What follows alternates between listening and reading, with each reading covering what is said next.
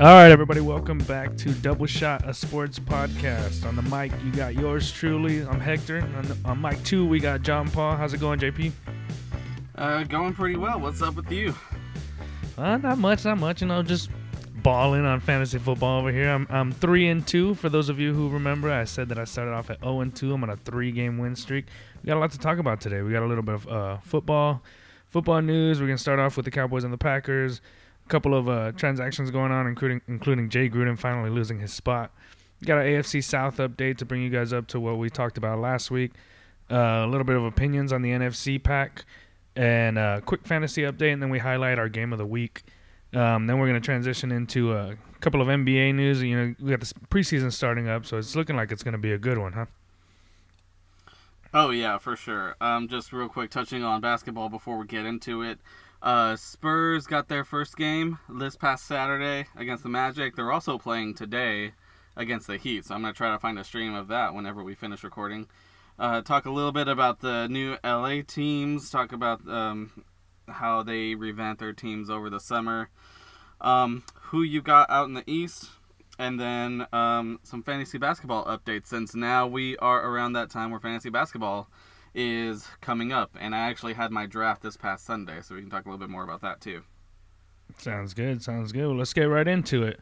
So I think the first item that we got on the docket here, of course, is our beloved Cowboys taking another big fat L this weekend. What did you feel about that? We weren't too confident. We thought it would be a little better of a game for us, but we weren't too surprised, right? Or were you? I was surprised at how hopeless it felt, because you can go one of either which way, where this is just a throwaway game, chalk it up to just having an off day, or the offense still coming together, defense is still coming together. But there wasn't really any bright spots about this game. There was a point where they were down 24-0, which came after a first half where I can't remember the last time if they've ever done this. Is on the first half, on every drive they had in the first half, they made it to the opposing side of the field, but did not get any points out of it. That just sounds nuts to me, especially for this offense that's supposed to be new and improved. Granted, Dak had an amazing yardage through the air, 463 career high, but also went with 3 interceptions. Amari Cooper also had a career-high game in yardage, but had an interception. Ezekiel Elliott, again, a non-factor. Offensive line didn't really protect as well. And then on defense, it's just the same issues that we've talked about before. Yeah, so Dak did have that career 460-somethings? Did you say the total? Yeah, 463. 463, 3 interceptions. The thing that I took away from that mostly is... And I didn't see every one of the picks, but the one that stood out to me was, it is 2-3 weeks in a row now where he throws behind the receiver. And he threw it, Amari's coming on a slant route, and he cuts across the middle. And Amari is great at running routes, that's why we got him. He's running full speed, and now he has to kind of pull back onto his shoulder and make this catch. Now, you're a Pro Bowl wide receiver. We're paying you millions of dollars. You touch that ball, you should be able to catch it. But I understand the whole misdirection thing. It's a problem. It's a glaring problem, I think, for Dak right now that he's got to fix. I still love him. I'm still riding with him. I still think that we can bounce back. We better bounce back this week. We've got the Jets, so we better. But yeah, it did for a lot of the time. It did seem like it was like we had no chance out there. And then the thing is that when we did, we then throw a pick in the red zone. Or right in the end zone. We had holding calls, we had penalties bringing us back the whole time. Jason Garrett had that terrible costly penalty to negate the amazing catch that I believe it was Michael Gallup that made it. And then to solidify what we've been saying this whole season is that Michael Gallup is the real deal. He made a huge difference out there. He himself had 100-something yards receiving. Yeah, he was the only one without a flawless. He was the only one with a flawless game. He had 113 yards and a touchdown coming off of his injury. put up, in fantasy terms, like 20 to 24 points. But I want to say one thing too about the Garrett thing. I feel like Garrett is kind of the guy to pick on whenever things go wrong for the Cowboys, just because he's been a yes man as far as he's been there to Jerry Jones. But I kind of feel like it was shitty of the ref to penalize him for a mistake that the ref made. Like, it was very clear this should not have gone to a challenge. Like, it was very obviously, I think it was Cooper actually. I think he was actually inbounds for that catch, and to call that back was just ridiculous. And I mean, I guess Garrett does have to keep it together, because even though he won the challenge, he negated the benefit of it because of the unsportsmanlike conduct. The ref says that he said some things that, were not appropriate. I don't really think that's the case. I think he's just embarrassed that he screwed up that call. Yeah. But and then to defend Dak too, I mean, the first interception that he had was, the bumble that Cooper had. He just flung it up and it was in the air for the picking. Second one was just all his fault. That was a terrible pass. And then the third one, I see a lot of conversation about how there was a missed pass interference call on Gallup. That's right. Yeah, that he was, the guy was all over him. But the thing is that this is where it sucks being a fan of the team, because that was towards the end of the game. It was on a drive that we could have scored a touchdown, then come back, scored a field goal, potentially. We still would have had to get the onside kick, but we would have had a fighting chance. So when you complain about something at the end of towards the end of the game like that, we want to gripe because it really did have an impact on us. But they didn't call it, so now everybody's going to be like, oh, my God, here comes the fans making excuses. It sucks. But, yeah, he was all over Gallup on that one. I thought that was a really ugly blown call. The whole Garrett thing, though, I'm with you. I don't think it was that bad of I don't think it was that harsh what he said. And you're a grown-ass man on the football field. Like, I'm sure that ref has heard worse before. It was just a quarrel, I guess, between them two, and he called him, and it sucks, But so, are you always on the player/coach's side when it gets emotional like that, or do you think that there are some times or some examples when he should have shut up? I understand that he was mad, but he ruined it. He kind of ruined it. He brought us back 15 yards. Yeah, I mean that's just the reality of it. Like, even if you think you're right, I mean, the reason you think you throw the challenge flag because you think you're right. Like, you can just let that do the talking. He doesn't necessarily have to get into the ref's face about it either. But, I mean, just looking at it either, like, it didn't really seem like, I mean, I guess it just depends on what he actually said to the ref, but it didn't look like enough to call unsportsmanlike conduct. Like, coaches are always in refs' faces. Like, I don't know. I just didn't see it. Maybe, I don't know, unless he fucking threatened the guy or something. But it's Jason Garrett. Look at him, man. What's he gonna do? So, do you think that there is any realm where it could be possible down the line to somehow make referees pay for bad calls like that somehow? Like with the whole, you remember when Joey Crawford kicked Tim Duncan out for nothing, for absolutely nothing. Yeah. And I mean, that game, it wasn't an impact on the game. We were going to win that game anyways, right? But but when it comes down to a game deciding call, if you're ejecting somebody, I guess it wouldn't be in this case because no one actually left the game, but you're ejecting somebody, you're severely impacting the outcome of the game. I feel like the refs shouldn't be above punishment. And maybe not that same game, but, like afterwards. Yeah, I mean, this is going to be a thing that, it can't be left to ambiguity, As long as the ref has some sort of argument, the league is always going to side with the ref. Like, it would take something like that, which you described, like the Crawford-Duncan situation, where he was literally not doing anything, not interacting with the ref at all, and he still threw him out. Like, it needs to be something to that level for the refs to get a punishment for it, because I think after that game, Crawford was suspended for ejecting Duncan. Okay, perfect. Yeah. See, something like that should be happening. It would take something like that where it was like a blatant bad call where it was clearly like driven by emotion or like insecurity or something like that. But I mean, ultimately, I guess it's on Garrett because he just didn't have to act out the way that he did. But I still think that's bullshit.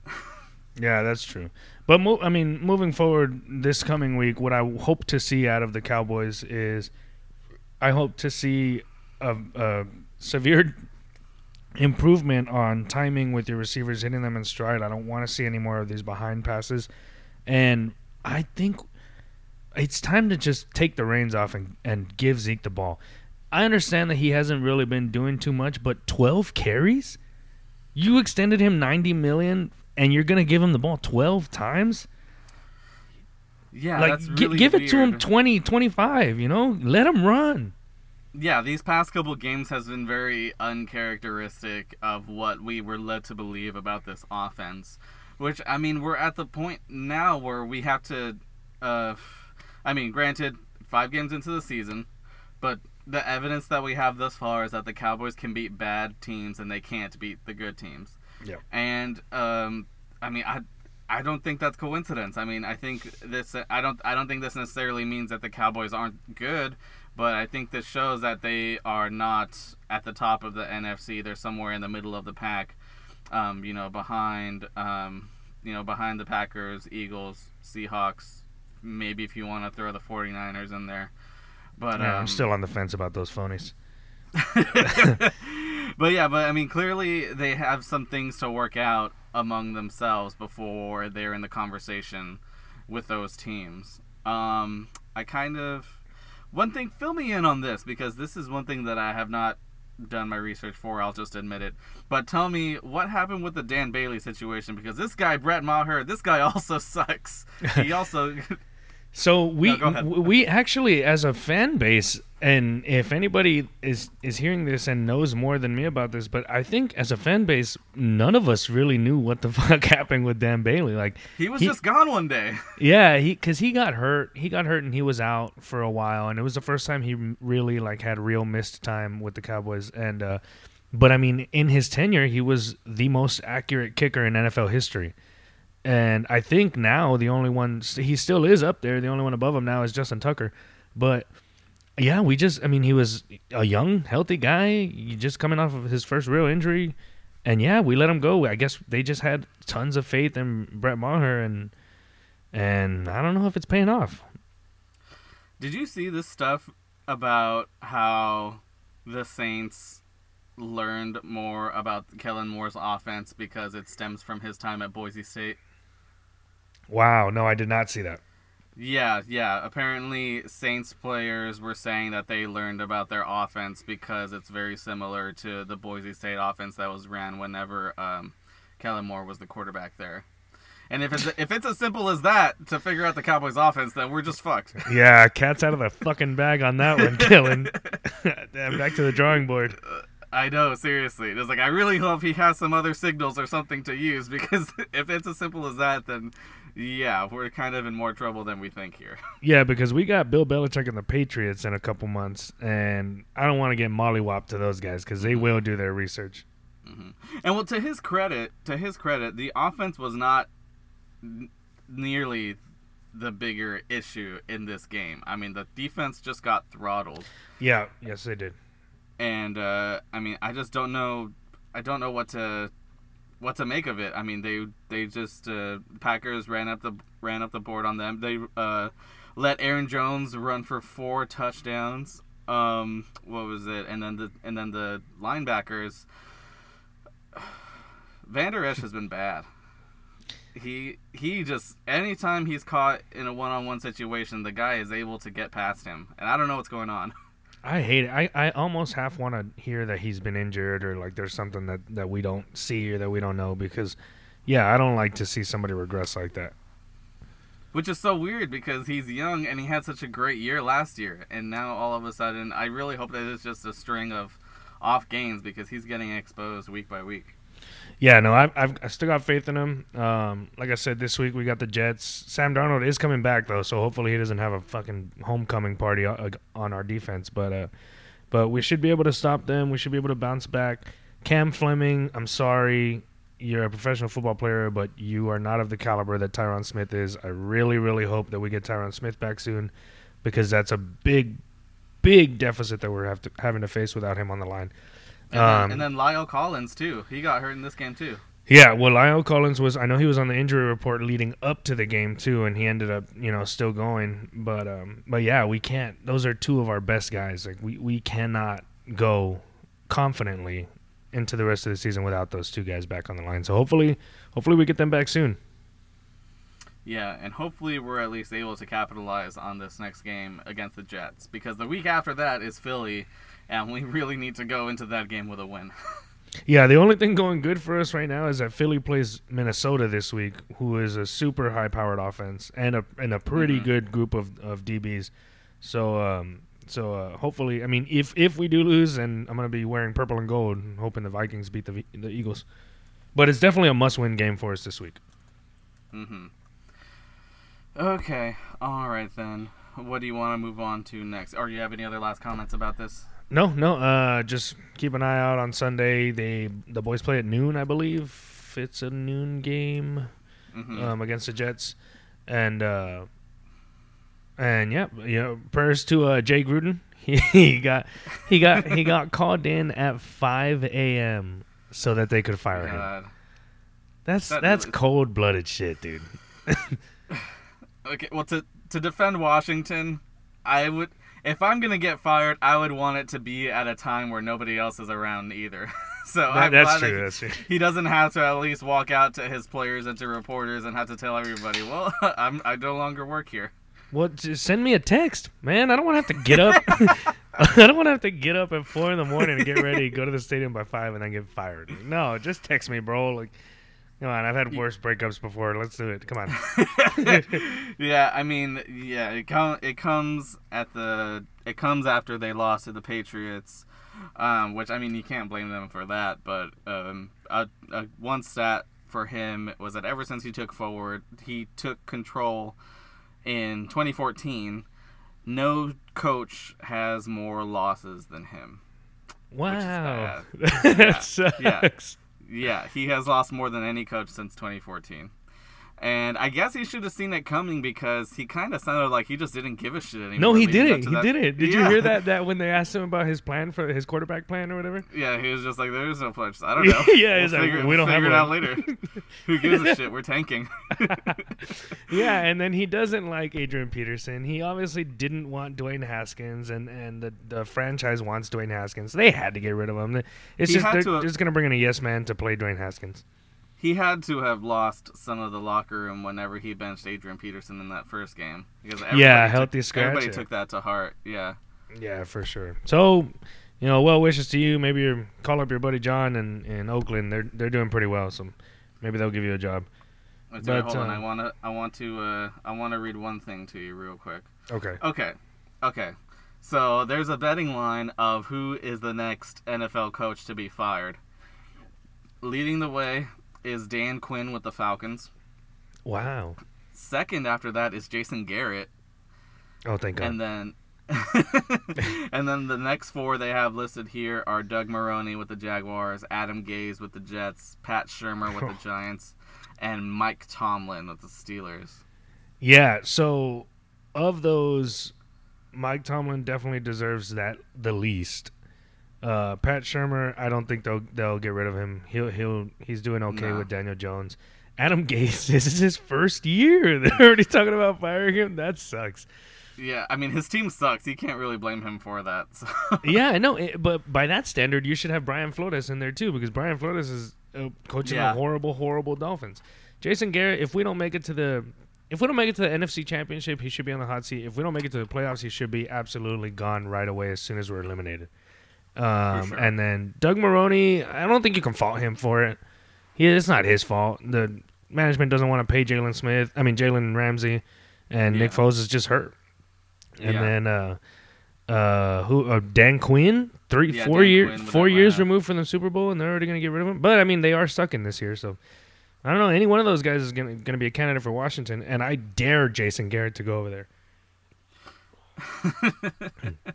Yeah, and I mean, speaking of Dan Quinn, let's move on now to his Atlanta Falcons being absolutely torched by the Texans. Yes, that was awesome.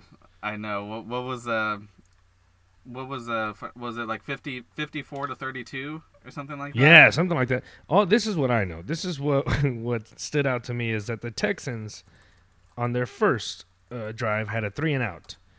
And it was a 3-and-out. The Falcons held them, and they got the punt, and they were like, all right, this is going to be a shootout. It's going to be a good game. You know that we have good receiving cores on both sides.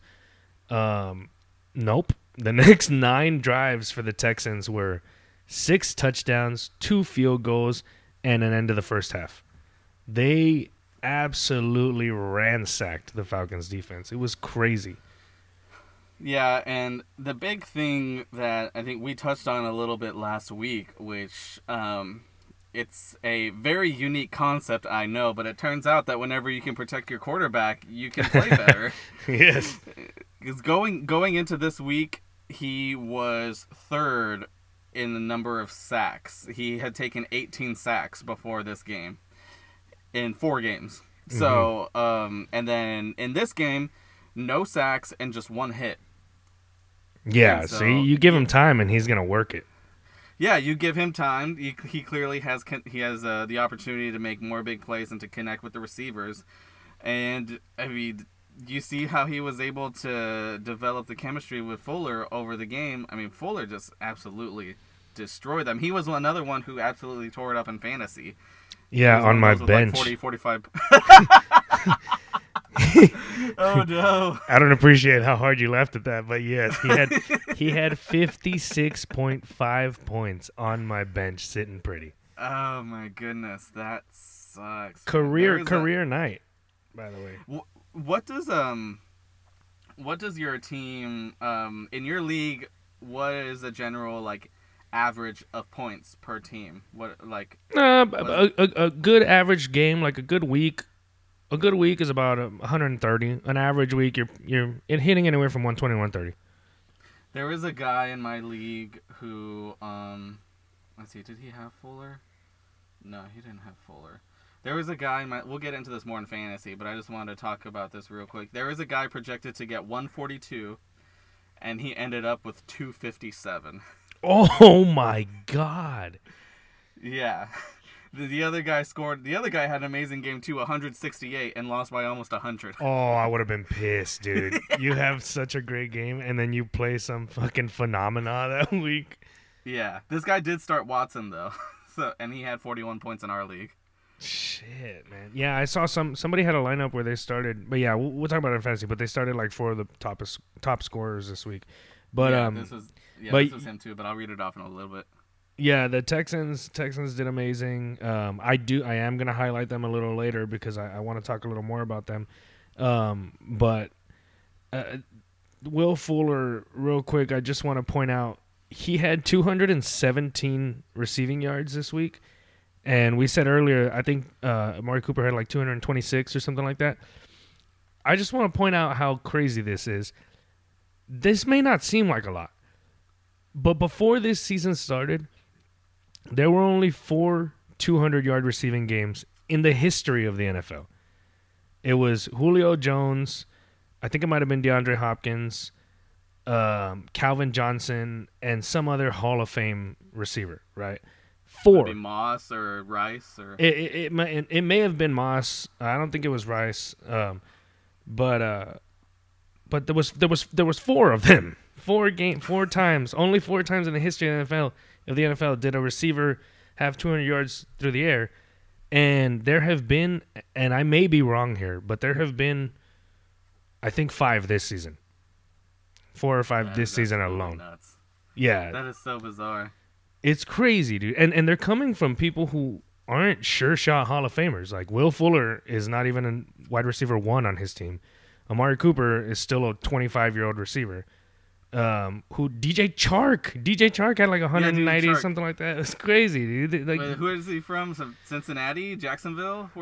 Jacksonville. DJ Chark is with Jacksonville. Yeah. Who the hell counts on a Jacksonville wide receiver to Yeah, with Gardner Minshew it's because it's Money Minshew, dude. Gardner Minshew's got the arm. Oh my God. Yeah, but okay, and then before we get more into that, so let's talk about the other team that Texans are going to be facing next week is going to be the Colts, who finally gave Kansas City their first loss. Granted, they had the circumstances were pretty bad for Kansas City. Pat Mahomes re-hurt his ankle. Watkins went out early in the game. But I mean, you got to give credit to Indianapolis. They had a good offensive and defensive line. Marlon Mack went off for 132 yards. Jacoby Brissett, still, I think the jury's still out on Jacoby Brissett, but I mean, he was able to pull it together for this game, and he was able to rush it in for a touchdown as well. Do you buy any more stock into Indianapolis after this game? Yes, because of the division that they're in. I think that they have a very, very great chance of being a wild card and a good chance at leading the division. Mm-hmm. It sucks. I respect Jacoby Brissett, but I would feel a lot more confident if Andrew Luck was still there. But as long as they can keep Marlon Mack healthy, yeah, I have a lot of confidence in these guys. I don't think that them beating the Chiefs makes them the best team in the AFC. No. But I also don't think it was a fluke. I do think that it's a good team. A healthy T.Y. is just going to make it a lot better. And if they can get Eric Ebron going finally, it's going to be scary. Yeah, and I mean, credit to them because, this is a team that everybody was ready to write off when on the heels of the Andrew Luck retirement announcement.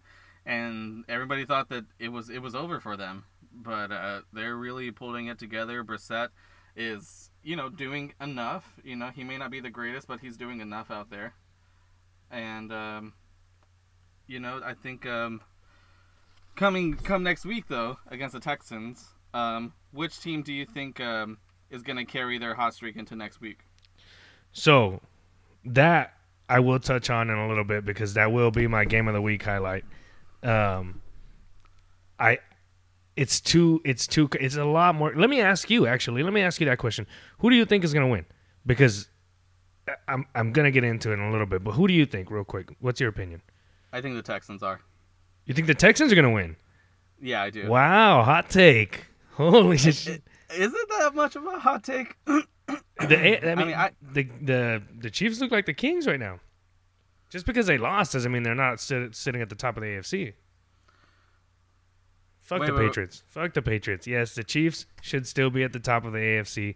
The Patriots should not be. I know that the Patriots are the only undefeated team, but the Chiefs are still up there. I think the consensus still right now is the Chiefs are favored to win that game.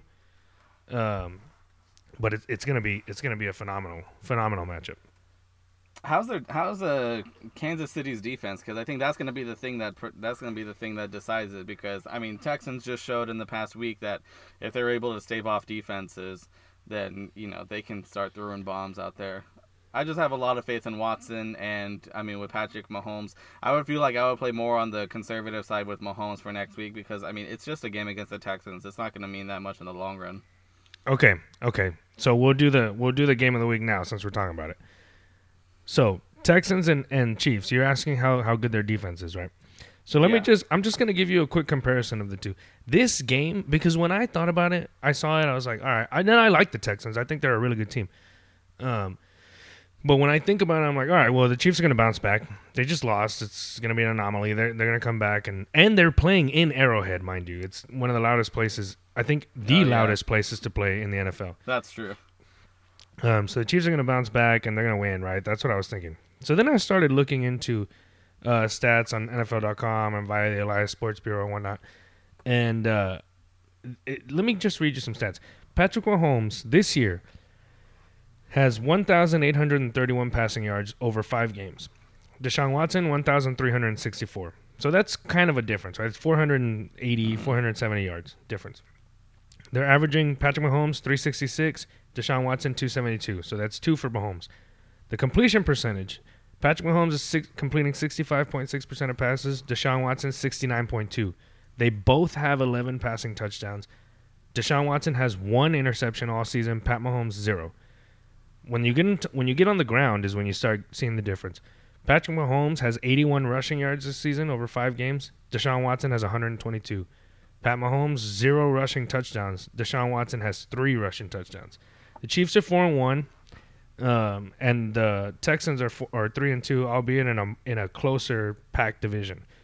However, the Texans have had, and you talked a little bit about this earlier. The Texans have 15 sacks on the QB over 5 games. But Whitney Merciless, this guy is having a resurgence, like a career resurgence. Whitney Merciless has 5 sacks over 5 games, and J.J. Watt has 4. And those aren't assisted sacks. Those are straight up their own sacks. But Kansas City has only allowed 7. So they're facing a pretty good offensive line, right? Mahomes was sacked 4 times when they lost to the Colts. And he had only had 3 sacks over the first 4 games. So they sacked him more times Sunday than they had throughout the first 4 weeks of the NFL. And then we see what happens when he gets sacked, right? Because they lose. He gets sacked 4 times and they lost to a team that they shouldn't have lost to. Yeah. So you have Whitney Merciless. Go ahead. I mean, you also see what happens whenever someone steps on your quarterback's ankle. So there's that too. Yeah, but that was towards the end of the game, wasn't it? That was already in the later quarters. Was it? I believe so.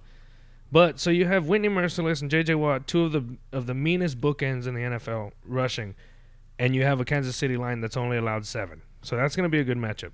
Adversely, the Chiefs defense has only 11 sacks on the season, and their 2 leaders have 2.5 and 2 sacks respectively. Houston, on the other hand, has allowed 18 sacks this year. So they do have a little softer defensive line, but Houston has a much softer offensive line. Deshaun Watson wasn't sacked, like you said earlier. He wasn't sacked at all against the Falcons. And over his first 4 games, he was sacked 18 times. So both teams, when they protect the quarterback, are amazing. Both teams, when they allow a couple more sacks than usual, it's going to be a bad thing. It's going to be a bad time. But the thing is here that they're so equal. It's ridiculous. It's not like one of them can not protect the quarterback and still be so much better than this team. No, they cannot make a mistake here. They can't, because it's a lot more equal than I thought, and then I think a lot of people else think. So going to receiving, the Chiefs' leading receiver right now is Travis Kelce. He's got 439 yards through 5 games. The Houston Texans' leading receiver right now is DeAndre Hopkins. He only has 347 through 5 games, but he's due for a breakout. We all know DeAndre's probably going in the Hall of Fame once he's done with his career. He's an amazing receiver. He's going to have a breakout game. Sammy Watkins is the Chiefs' second receiver. He has 365, but 198 of those came in week 1. That goes back to the whole 200-yard game. 198 yards in week 1. Will Fuller, the number 2 receiver for the Texans, he's got 400 yards, but 217 of those came last week. So they're both receiving cores are very, very top-heavy with a quarterback that's very mobile on both sides. So these teams are virtually identical through the air. I think this game is going to be the game of the week because it's going to be won in the trenches. You're talking about 2 teams who love the air raid offense. They're so electric through the air. It's amazing to watch. Everybody, they're becoming fan favorites because they put up so many points. It's crazy. And it's going to come down, in my opinion, you ask me and you think about it before betting, because it's going to come down to the running backs. Who's going to get it done on the ground? We know that the quarterbacks can throw the ball 80 yards down the field. We know that they can toss Hail Marys at any second of the game. Who's going to be able to run the ball and impose their will on the ground? That's at noon. As soon as we find out which running back gets in their groove first, you'll start seeing the tone for the game. That I still think I'm going to go with the Chiefs still. No, you know what? I'm going with the Texans. The Texans are winning that game. Carlos Hyde is flying under the radar, and he's doing pretty well. Duke Johnson's going to change the pace in the back. He can run it and catch it. I'm going to go with the Texans. I think J.J. Watt has another couple sacks, and Whitney Merciless has a deflection or 2, possibly even an interception. Yeah, I mean, what just stuck out to me in those statistics was the offensive line. I mean, that's what it comes down to, is whose line is gonna outperform the other. Because I mean, just as I said earlier, the Texans demonstrated is that if they can get some protection on Deshaun Watson, you know, he can win you the game. You know, it's not a coincidence at all that in the game that he doesn't get sacked, you put up 50+ points. And so, in Deshaun Watson, we've seen his potential before. Whenever he's allowed to do what he wants, he looks like one of the best quarterbacks in the league. And so, I think that's pretty much what's going to be. I would say that if Kansas City decides to go full strength in this game, I think they win. But if I were in Kansas City's shoes, I would I would punt the game. I would use it as a throwaway game. Like, why bother risking Mahomes' injury? I mean, let him play conservatively. Try not to encourage. If you're gonna play him, not encourage him to scramble and do like he does like on that one, like the best pass that he threw in the past week, and scramble around for like 40 he yards. ran back like 40 yards and then threw a touchdown and then pass. throw for a touchdown. I mean, which is great and all. You can't argue with a touchdown, but whenever you have a bum ankle, you just kind of take it down a notch, please. Yeah, and you know what? I hate to sound like a flip flopper here, but you chose the Texans, right? Yeah, I did. All right, fuck it. I'm going with the Chiefs. I'm going with Arrowhead Stadium. I want it to be the game that everybody expects it to be. The over under for this game is 55. I'm going way over. I think it's going to be way over 55 points. Yeah, I think so too. I think it wouldn't surprise me if we see a score like this past Texans-Falcons game. Yeah, exactly. Except both teams can hang in there. I think it's going to be it's going to look like a college football game. It's going to be like 40-something, 30-something at the least, I think. But the Chiefs will come out on top. The Arrowhead Stadium is going to... They measured on the Richter scale, JP. It's so loud there. They're going to win. I got the Chiefs. I got Mahomes. I'm riding with the Texas boy. Let's do it. Okay. All right. Yeah. Let's talk a little bit more about fantasy. Let me see. So you said your team did well? Yeah, my team. I got a win even with my boy Will Fuller on the bench there. Let me tell you something. I am a grown ass man. I'm 20. I'm 28 years old. Will Fuller did his absolute best to make me cry on Sunday. I had to fight back the tears. I was so upset. The thing is, I have him. So my active receivers at the time were Will Fuller, Calvin Ridley, Brandon Cooks, and Cortland Sutton. I benched the first two for the last two. I played Brandon Cooks and Cortland Sutton, which is what anybody would have done. Unfortunately for me, Brandon Cooks has one catch and goes down with a concussion out of the game. So he leaves the game with 5 points. And all I'm doing all day Sunday is adding up all the points that I missed from Will Fuller. And I was like, dude, damn it, 5 points from Cooks. I could have played Fuller. I would have had another 51.5 points tacked onto my score. I wouldn't have to worry about this. Luckily, I still got the win. And it came on the back of my boy Austin Eckler. I think he had less than 5 rushing attempts, but he ended up dropping 21 points for me. Oh, really? Oh, yeah, he was one of those that just completely tore it up. Yeah, it's such a touchy situation with him because I also have Melvin Gordon. So it's Dude, get rid of Gordon. What are you doing? No. This was his first game back. And actually this week he's leaving after this season. They're not going to invest any, in meaningful touches into him. They're going to ride Eckler. Why? But why? Let me ask you this. Why? Think about it.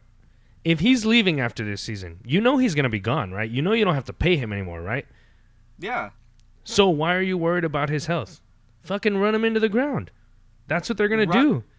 You play the guy that you think is going to be a real part of your team. Melvin Gordon has to be a real part of your team this year because everyone knows when they think about Melvin Gordon, and I'm talking about GMs right now, they're thinking Melvin Gordon, they think, yeah, he's great, he's explosive, but the best ability is availability, and he is hurt every single year. So Melvin Gordon has to make his paycheck this year. Why do you think he came back? He couldn't do what Le'Veon Bell did. He had to come back week 5. He has to prove to everyone else in the league that he can do it and that you pay me, I can still do it. So he wants the ball. You don't care because he's not going to be on your team anymore next year, so you're going to use every ounce of juice that he's got left in his legs. I mean, you kind of supported my point by talking about how injured he is. I mean, he could have an injury later on in the season. Another reason to get rid of him if he has that extensive history. Right, but if he gets it, you're not planning on him being with you next year anyways. So if he gets injured, who cares? You still have Austin Eckler. Why are you going to run the person with him on his fantasy team cares if you're depending on Melvin Gordon. Yeah, but look, this is why I'm starting him. This is why me as a fantasy GM, I'm starting him. Because they are going to run him until he breaks. And if he does break, I don't give a shit because I have Austin Eckler also. Well, I guess for people who have Eckler as well, I mean, that doesn't really matter as much. But I mean, and I'm not advocating either for Gordon to be shut down. But Eckler is going to be the one who gets more touches, therefore a better opportunity at scoring. So if you have to choose between one or the other, if you're on the fence about him, I would say steer clear of that. Try to find a sucker to pawn off on him. I think the other way. I think Melvin Gordon is going to get the most attention. I think Eckler might end up getting the most points, but I think they're going to give Melvin Gordon the most opportunities to get those points. And volume equals production, production equals points, and that is paramount in fantasy football. And I'll go ahead and put my 2 belts up against your 0 on that one. So, but we'll see. We'll see how they play out. I won once, but that was like 6 years ago. Okay, okay, here we go. I have two imaginary people here. I have here number one. I have Colt McCoy with a real personality, and I have Tim Tebow without the power of Jesus. Which one does Baker Mayfield more like? Oh man, that's not a bad one, but I'm going to say Tim Tebow without the power of Jesus. Because that boy needs Jesus. This guy literally had 0 points in my league. Literally 0. Yeah, no. And then his buddy over there, Odell Beckham, lost. He actually lost somebody a game because they were up by 1 point. They had Odell Beckham on Monday night. The other team was already done playing. And then Odell drops a fumble for -2 points. And they lost the game. God, that was so annoying, man. Yeah, thankfully, I have Odell Beckham on my team, but thankfully I did not need him to come through with a win. I was able to win despite him putting up a dud. But, yeah, no, that should be something that should be a little bit on everybody's monitor, is that the Browns may be a better version, but they may still overall be the Browns. So I'm gonna ask you something real quick. Who are you taking this Sunday? The Browns or the Seattle Seahawks? Oh, easily the Seahawks. Easily? Yeah. Have you seen the line? What is the line? Las Vegas has the Seattle Seahawks -1. Really? Yeah. Oh, my God. Anyone who's a betting man needs to slam the over on that because I think it's going to be way more than that. You think Seattle covers? Oh, absolutely. But why? Then why would Vegas make it that easy? They got to know something. Vegas always knows. The way that I see it is Baker Mayfield is flopping and Russell Wilson is having an MVP candidate year. That spells trap game, though. That spells out trap game. Okay, well, don't bet too much on it then. Yeah, don't bet your house on it, but maybe just have the fun of going in. Yeah, pay your bills first and then bet on the game. Well, the over-under is 47.5 for that game. So they're favored by 1 point, so they're thinking it's going to be a 24-23 game. I'm going to go under. I'm going to say it'll be more like 27-17. Really? Okay. Yeah. So you think they win by 10? That's not bad. I mean, to the naked eye, yes, Seattle should mop the floor with them. But, hey, man, I try not to doubt Vegas. For some reason, they always know. So keep a lookout for that game. That's at noon. They are playing in Seattle, I believe. So in Seattle? Yeah, I believe it's in Seattle. Or are we playing the Jets at home or away? I don't know. It really doesn't matter though. It's Seattle Seahawks against Cleveland Browns. It should be the Seahawks. The Cowboys are playing in New York, and I think. Okay, so they're playing in Cleveland. I think they're playing in Cleveland. Okay, they're playing in Cleveland at the Dog Pound. So it might get ugly. Before we get into basketball, quick question: Mm-hmm. Washington versus Miami. Whose defense are you starting? Oh my God, the toilet bowl! It's gonna be the toilet bowl. Whose defense would you start in that game? Oh, Washington's for sure. Washington's. Okay. You know what though? You could start either defense, and it would be, and you'd have great points. That game's probably gonna be like 12-9 or something. It's not gonna be a very good game. I'm gonna try that. I'm gonna try that strategy. I'm gonna play Washington because my regular defense is Chicago, but they're on bye. Oh yeah, you just stream. That's the rule number 1 of this year's fantasy season is just stream whatever defense is playing the Miami Dolphins. And that was literally my whole thought process. As soon as I noticed Chicago was off, I was like, okay, who's Miami playing? I'm starting those guys. Yeah, so I thought the same thing this morning. I was like, all right, because I have the Saints and they're playing the Jags this week, I think, and actually a lot of people have the Jags winning that game, but so I went to the drawing board and I was like, all right, yeah, the Jags are favored by 1 point, but I woke up this morning, went to the waiver wire. I was like, all right, sweet, who's Miami playing? And then I was like, damn it. It's the Redskins. But, yeah, you should be fine. You should be fine if you start any of those defenses. Okay. All right. Now, getting into basketball now. Let me see here. Okay, Spurs. Finally get to see a little bit of Spurs action, even though it doesn't count for a whole lot right now. But it's just nice to see some basketball again. This past weekend, they played against the Magic. They got blown out by Orlando, but that's aside from the fact, I personally don't put any stock into the final scores of preseason. I just like seeing players individually and see what's going on with them. And I know it's just a one-game sample size, but I gotta say that I think things are already looking a lot better for DeJounte Murray. The guy did not look like he has lost a step at all. He still looks as spry as ever. Was able to cut to the basket for some baskets in traffic at the rim. And he made a three-pointer with a very natural shot, which has always been the knock on him, was that he had no jump shot, but he was able to sink one nothing but net, which made me think we may have a little something cooking here. I mean, look what they did with Kawhi's jump shot. Sorry, I didn't mean to cut you off, but he couldn't, or not jump shot, but his three-pointer. I hate to mention that guy again, but we develop shooters.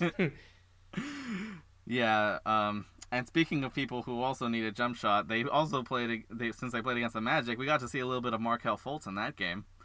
And Markelle Fultz didn't really shoot the ball much from outside. He did have a fadeaway mid-ranger, which he did knock down. And it looks a little bit more natural. It doesn't look like an abomination as it was last year.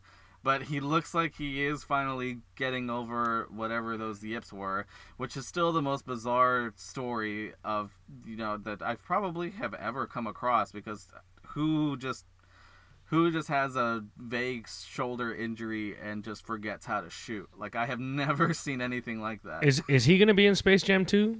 Because I feel like he should be in Space Jam 2. I think they took his skill and they put it into the Monstars. Oh my god, yeah, that would absolutely... Yeah, no, that's absolutely what happened in this alternate universe. Well, I mean, Mo Bamba did pretty well, though. Yeah, 18 points. Yeah, Mo Bamba, he's being slated to be the backup in Orlando, but I think it's possible... Well, the thing with Orlando is that they have a really weird roster layout where they have like 6 big men who are all like worthy of minutes, and nobody, and some people are going to get cut out of the rotation, some people are going to have to give up looks that they don't want to give up. So yeah, I'm still out on Orlando because of that. Like, they could trade away some pieces and build up other areas of the roster, but until they do that, I mean, I think Mo Bamba's going to be better, but it's going to be a while until we see his full potential, just because of the competition that's ahead of him. Yeah. Well, we all hope for Longhorn to make it. Yeah, for sure. And aside from that, I mean, it was just mainly just a show off of the young guys. I mean, we got to see Keldon Johnson get some run, Lonnie Walker, Derek White. Lonnie Walker was looking really good too. I'm really excited for his development this coming year. Yeah, they played him. He had the most playing time, I think, out of the entire team. Yeah. And a lot of people sat, and most notably DeMar DeRozan, so there wasn't really a whole lot to take away from the game. But, it was just nice to see some Spurs basketball again. I think we've talked about who we're excited to see in the Spurs before, and I can't believe I forgot to point out, I was actually very excited for the draft, and this is the first time that they draft somebody that I wanted them to draft. Was that Šamanić or Johnson? Yeah, no, Luka Šamanić, dude. I'm really, really hoping that I don't hate, right? Because we've obviously produced from these picks, but it's always kind of deflating when we make an overseas draft and stash pick, and we don't ever Yeah. see them. We don't get to notice that. And like these other teams, and I guess it's because we're almost we are never in the lottery. So these other teams draft players that they get to see right away, and they get to witness, Yeah. and they get to see if they're going to make a difference or not. And we never have that luxury. So I'm really hoping that Luka is a guy that can come in, and he won't be a starter, right? But I'm hoping that he Yeah. can get some solid playing time and we can see him. Yeah, just the fact that he's on the team. Two main takeaways that I had at that draft. One, at least he's going to be on the team because I'm on the same boat as you. I'm tired of drafting stashes. And two, I'm glad that they drafted a big man that they're going to be invested in because the last few years it's been Lonnie Walker, Derek White, DeJounte Murray, all people that I like, and they really stacked up the wing, but it gets pretty shallow at the front court, especially when you think about how probably in a couple years Aldridge isn't going to be there anymore. They need somebody to take the reins. And I'm glad that they are at least injecting some youth into the front court as well. Yeah. And speaking of which, how you mentioned that there's a bunch of draft and stashes out there. Just side note, there isn't really anything to say about it, but there's a guy playing in Europe who the Spurs drafted like 4 years ago. His name is Nikola Milutinov. And I think that guy would be really badass in San Antonio. But like you mentioned, who knows when we're going to see the guy? Yeah, exactly. He's tearing it up in EuroLeague, and I'm like, when the fuck is he going to come over and do that stuff here? Bring that shit over here. Passing the rock. Seriously, yeah. But anyways, okay. And so, quick aside, I didn't have this listed on our agenda, but did you catch any of Zion last night? No, I didn't see it last night. I did see his highlight reel dunks this morning. Yeah. Which is what everybody expects, right? But I hope it's not just a show. I hope he can keep it going. Yeah, he had 16 and 7. New Orleans overall, clearly we gotta see if they can maintain this in the regular season, but they actually did have a pretty nice looking offense. Lonzo changed his jumper and it doesn't look as terrible. It's still kind of weird that he releases like from his chest, kind of like it reminds me of Sean Marion, except he doesn't do like the weird like flingy thing. Like he actually shoots it like a jumper, but takes it like from the front of his chest. Like it isn't like from the side weird jump shot anymore. Yeah. But it's nice to see him. It's nice to see him thriving. I always like Lonzo. It's just his dad that's annoying as hell. Did you hear what could have caused that jumper? Or like, because it was him and because they all kind of have a weird jump shot, right? All the Ball brothers. I think they just grew up that way. That's just what felt comfortable for them. So I don't think there was anything in particular. I was talking to a buddy of mine, and I can't remember if he said that he heard it somewhere or if it was an original thought of his, but it made a lot of sense to me. He said that those jump shots, those habits usually come from when they're little, their parents give them a regular size ball, like a ball that's just too heavy for them, so they have to find ways to get it out of there. Yeah. And it makes a lot of sense. And I honestly do believe that LeVar Ball would do something like that. Like he probably thought that he was helping them by treating them like they were older kids and making them stronger and stuff. But there's a reason why kids should use smaller balls is so that they can get their form down.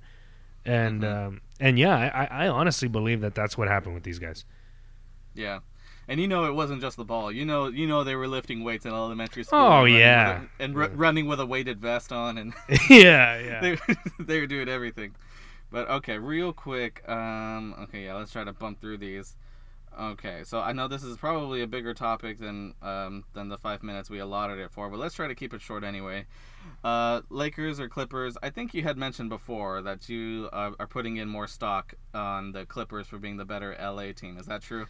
I believe that the Clippers will get further, and I believe the Clippers will have a better record to show for it at the end of the year.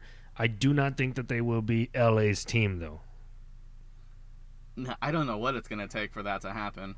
I do think that they have. I do think this is the opportunity for that, though, because for everything that went on with Lob City, that happened at a time when they couldn't get over the hump, and it also happened at a time when Kobe Bryant was still around, and Kobe is not the best Laker, but probably the most revered Laker, especially in the digital era when people are constantly defending him on Twitter and whatnot. But I think now is their opportunity because they have Kawhi, they have Paul George, they're in prime position for the championship, and for the Lakers, they have this weird complex with LeBron where they root for him but also argue that he's not as meaningful as Kobe was to the team. So they're like trying to, before he even does much at all with the Lakers, they're already trying to pinpoint his place in Lakers history, like his legacy, and they're trying to, undermine anything that he does. Like, it's so weird because, like, obviously you hope for the guy to bring you a title, but you're also trying to make the argument that this doesn't mean as much as when Kobe was around. So I think, if anything, of course, obviously the Lakers want to win, but I think a part of them would be ready if they lost to jump on the train of they were never really on LeBron's side. And if they lose to the Clippers, then you mean more power to Kawhi and the rest of the team. And I think that's just a pride thing, because it was easy for this generation to back Kobe Bryant because if you were an LA fan, you grew up a Kobe Bryant fan. Whenever Shaq and Kobe had the beef, Shaq left, Kobe stayed. So for them, Kobe was the cornerstone, or for us, I should say, for the digital era. Like you said, Kobe was the cornerstone of the Los Angeles Lakers. And then towards the middle and end of his career, his direct villain adversary was LeBron James. So yeah, I think the whole thing with them, like, trying to undermine everything that he could possibly do there, it's just pride. It's just, I hated this guy for so long, and I backed my guy for so long. Like, how am I going to look if I'm just, like, jumping on his back right now? That's exactly what it is. Exactly what it is. And it's kind of like what the Rockets are going through right now, because the Rockets fans that I knew shit on Russell Westbrook all the time and have, like, a personal grudge against him for the year that he won MVP, and they thought Harden should have won it, and now they have to root for the guy. So they're like, well, I guess I'll root for him. Yeah, woohoo. Yeah, that's gonna be good. But that's different though. Well, not different, right? It's not different, but that matchup, I think I've mentioned before too, is that I'm pretty excited. I don't like either of those guys. I really don't like either of them. But I'm excited to watch them play, because usually when you get two egos like that, it almost never works out. But these two guys are boys. Like, they knew each other from when they were young, so it could be really, really fun basketball to watch. Mm-hmm. But the better team in LA, I don't mean to stray. The better team in LA, statistically, will be the Clippers, but the Lakers will always have the city's heart, I believe. That's my opinion. Yeah, I think so too. I think with the Clippers, you just kind of, Kawhi is at the point where I feel like for the past 10 years, the argument for LeBron as the best player in the league was that if you're in the playoffs, the number one guy that you want on your team is LeBron. Mm-hmm. I think that person now is Kawhi. Yep. And I just, until the guy slows down, I mean, there's no argument against it. I mean, he does have the issues with his leg, which I'm sure are going to continue going on. I've heard that it's more of a genetic thing that can never really be resolved. It's just a matter of how much he can tolerate of it. And I don't know. I would just put more stock in the Clippers. I like their team. I like their chemistry. I like their depth. I like their coach better.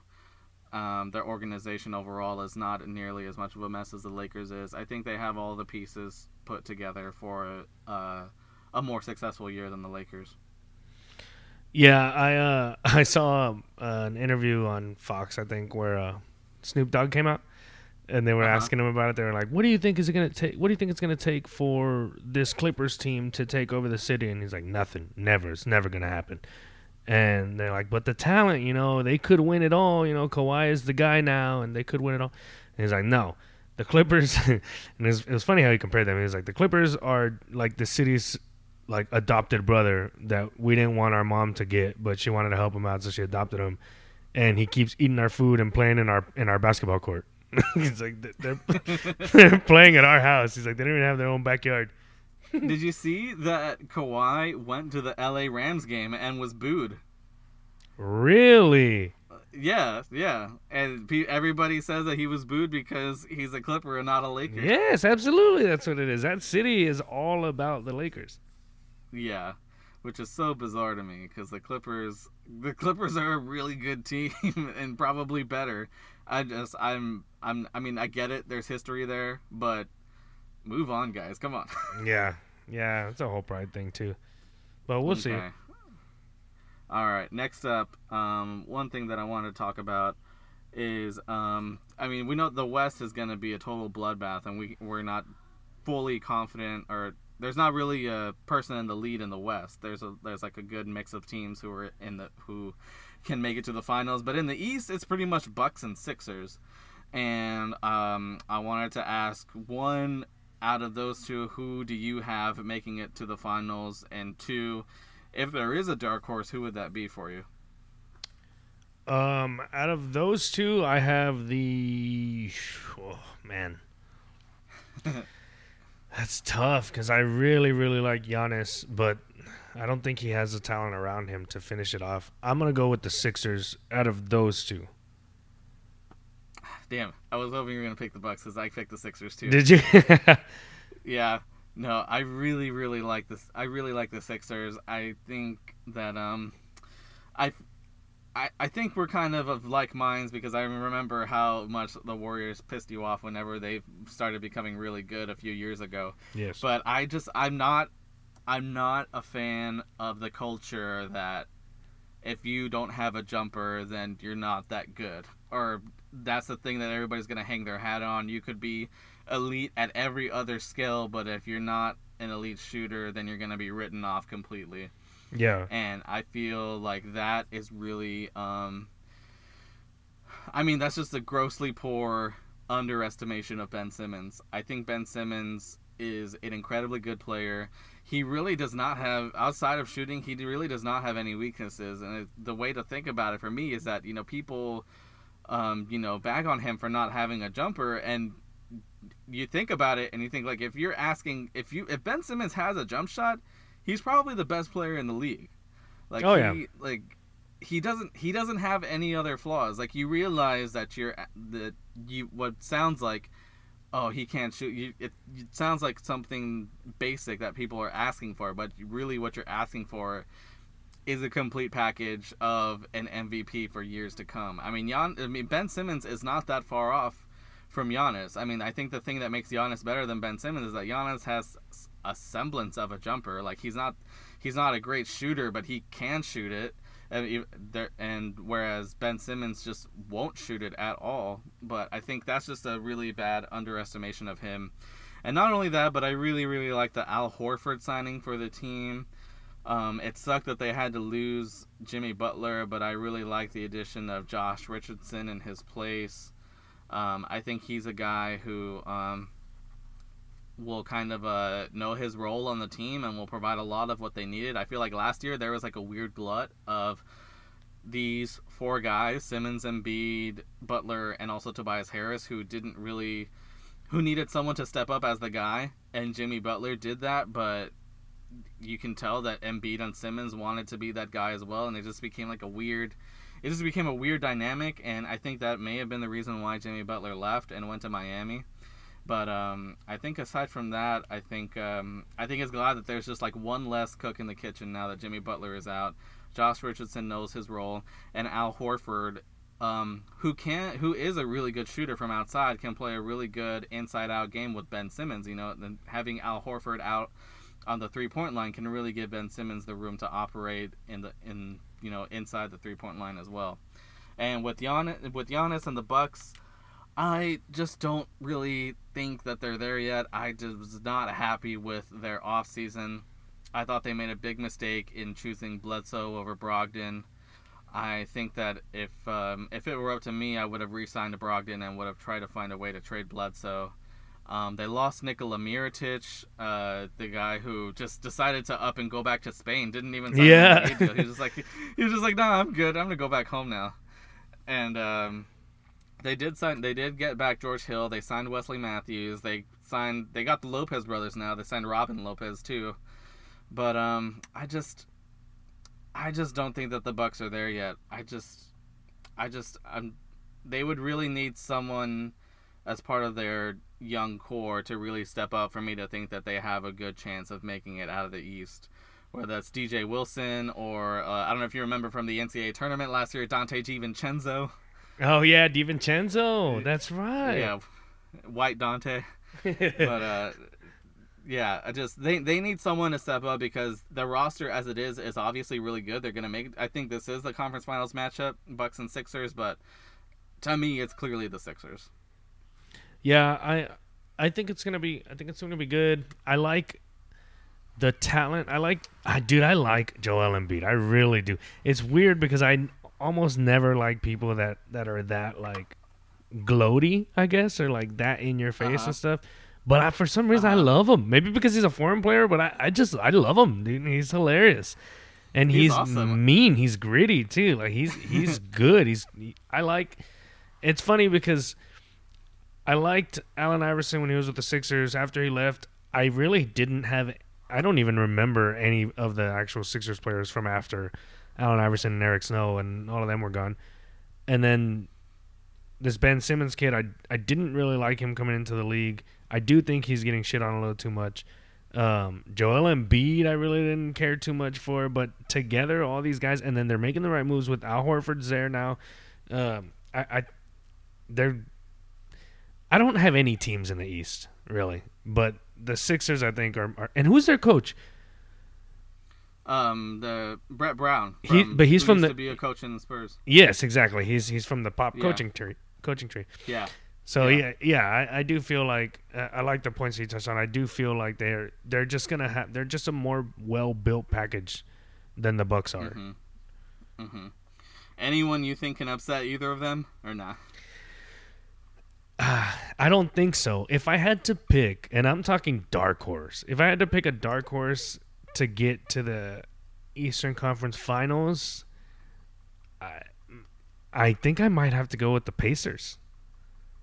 Pacers? Yeah. Okay. I like that they got Brogdon. I like Miles Turner. He kind of gets on my nerves sometimes, but he's from Texas. I like the guy. Oladipo is not.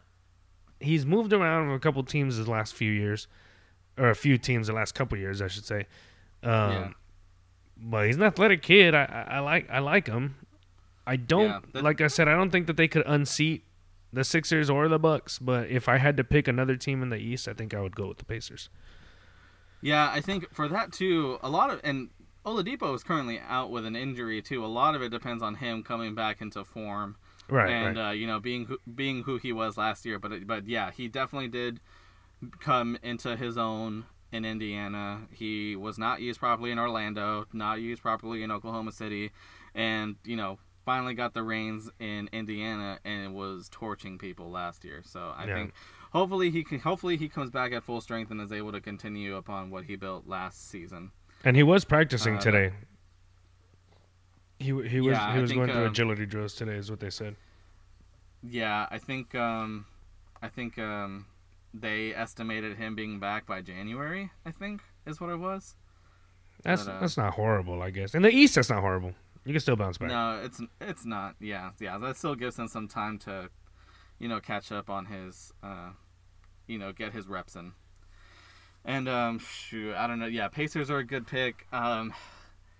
The only other two teams that I could think of would be Boston if everything breaks right for them, if Gordon Hayward is back to being himself and the young guys take a step up. And if not them, then super dark horse, Toronto, to make it back. But that just depends on how good Pascal Siakam is and the young guys that they have in their place, because it's a whole lot to take to replace Kawhi and Danny Green. And so not to say that they have a chance to make it to the finals, but just conference finals, maybe. I like that you didn't show any love for Kyle Lowry, because we all know he breaks down in the postseason anyways. To his defense, he was good last year. They definitely, like, Fred VanVleet stood him up because he had a breakout series in the finals. But Kyle Lowry did hold his own in the finals, and surprisingly, it was the first year that he did not completely, just choke. Yeah. Hopefully he's able to bring it back, and kudos to him too that you bring him up, because he just signed an extension for another year, just a 1 year, but he's able to get another $31 million. God, it's a good problem to have. Yeah, right. Okay. All right then. Fantasy basketball. I finally had my draft it was this past Sunday. So now I'm comfortable talking about which sleepers that I'm thinking of now that I've already drafted them all. I didn't want anybody listening in and figuring my team out. And no, I think who did you take? Who'd you take for? Wait, did y'all do auction or? We did auction. Okay, so who was your first round? Who was your first pick? My first pick was Devin Booker. Wow. Yeah. I've only played 1 year of NBA fantasy with you guys actually, but if I remember correctly, he is a fantasy basketball ace. Yeah. Phoenix is going to be terrible again, but you can count on Devin Booker putting up like almost 30 points a game and like multiple 3-pointers a game. So you can't go wrong with him. I was really excited to have him. And I took a few gambles with my team, but I'm going to start shopping around players, see what I can do. But aside from that, there's no singular standout player on my team, but I mean, just my personal opinion, but I think I have the best core in the league. But unbiased opinion, by the way. Unbiased. My top 5 players are Devin Booker, Jimmy Butler, Pascal Siakam, Kawhi Leonard, and Kristaps Porzingis. No, those should be the only 5 players that you were able to afford. That's crazy, dude. Oh yeah. You could probably just not even worry about a bench. Yeah, no, I was really, really happy with how my team turned out. But just as we were speaking about in Toronto, Pascal Siakam has got to be number 1 on Breakout. The guy was really, really good last year. He was like coming up on all-star potential, and now that Kawhi is gone and he pretty much has all the touches that he wants, I think the guy's a lock for an all-star next year. I think he should be the guy that should not be underrated at all on that team. I think he's on an upward trajectory, and I think this is the beginning of him racking up all-star seasons. Wow, that's bold. Racking them up, huh? Yeah, he's good, man. He's really good. I mean, granted, yeah, Kawhi did save them last year, but he was right there with him. Well, we'll see. We'll see how it all works when you remove that one piece. Yeah. I don't know about wins, but fantasy points. Yeah. Yeah, that's true. Actually, that's true. You're right. Yeah. I think the part that I did gamble are my 2 point guards. My 2 point guards, I am really counting on to pull through for me. My starter right now is Ja Morant. Wow. He's with the Grizzlies, right? Yeah. The conversation for Rookie of the Year it's clearly going to be Zion. I think he is going to win it. But Ja Morant, I think, is seriously being undervalued for how many fantasy points that he can put up, because he's going to be the guy that touches the ball the most. I mean, he has Jaren Jackson Jr. on his team, but, I mean, he's the point guard. He's going to be the one managing the offense. Mike Conley's gone. They're not really have that much to play for. It's a bunch of young guys. They're going through a youth movement right now. And I think Ja Morant is underrated, who is a guy who can put up – who it wouldn't surprise me at all if in his first year he can put up like 18 points a game, just from having the ball that much. Yeah, I'm on board with that. It also doesn't help that he's kind of good at basketball. I mean, it doesn't hurt that he's kind of good at basketball. And my other point guard, of course, I had to go with DeJounte Murray. Oh, God, yeah, dude, that's a safe pick. What are you talking about? He's gonna break it out. I really hope so. This has to be the year. I'm counting on him because he was the one. I was so worried that somebody was gonna pick him, but I was really glad. It was towards the end of the draft. He was one of the. I think it was with maybe my last pick or second to last pick that I put him up for auction, and thankfully everybody else either didn't really know much about him or already spent all their money, and I was able to get him on a good deal. I think I only got him for like $1. What? $3 is what I got. Yeah, I got him for $3. Wow. We started off with 1,000, and I got him for $3. That is ridiculous. The rest of your league needs to be shamed. Just delete them already. Yeah. Okay. All right then. Well, I think that just about does it for that. I think we can talk a little bit more about more fantasy steals and more NBA preview stuff next week. We are now officially 2 weeks away from opening week. Of course, I'm excited, and you all should be too, because I think this is going to be one of the best years that we've seen. I think, especially for me, someone who started watching basketball 15 years ago, I think this is going to be one of the best years that I've ever seen. And for the Spurs, I think this is going to be a year where you see the potential and you see the path to better things. Yeah, I feel like it's a very big transition year for a lot of franchises, and for the one closest to our home here in San Antonio, it's gonna be a really, really big and monumental year here. We're gonna start seeing the waning out of LaMarcus, and I love DeMar, but DeMar also they're a little on the older, more veteran side now. So we're really gonna start to see what we have in this young talent and how we're gonna fare for the next couple of decades if we want to look at the last couple. Yeah, for real. Okay. All right, then. So you heard it here first. Hector says Luka Šamanić 2022 MVP. Oh, hell yeah. That's what I'm talking about. Yeah. Okay. All right. You got anything else to add? No, I think we're good, man. As always, thank you guys for coming back. Thank you guys for listening, and hit us on social media if you have anything you want to input or ask about. All right. We are Double Shot. I'm JP. That's Hector. We'll see you next week. See you later.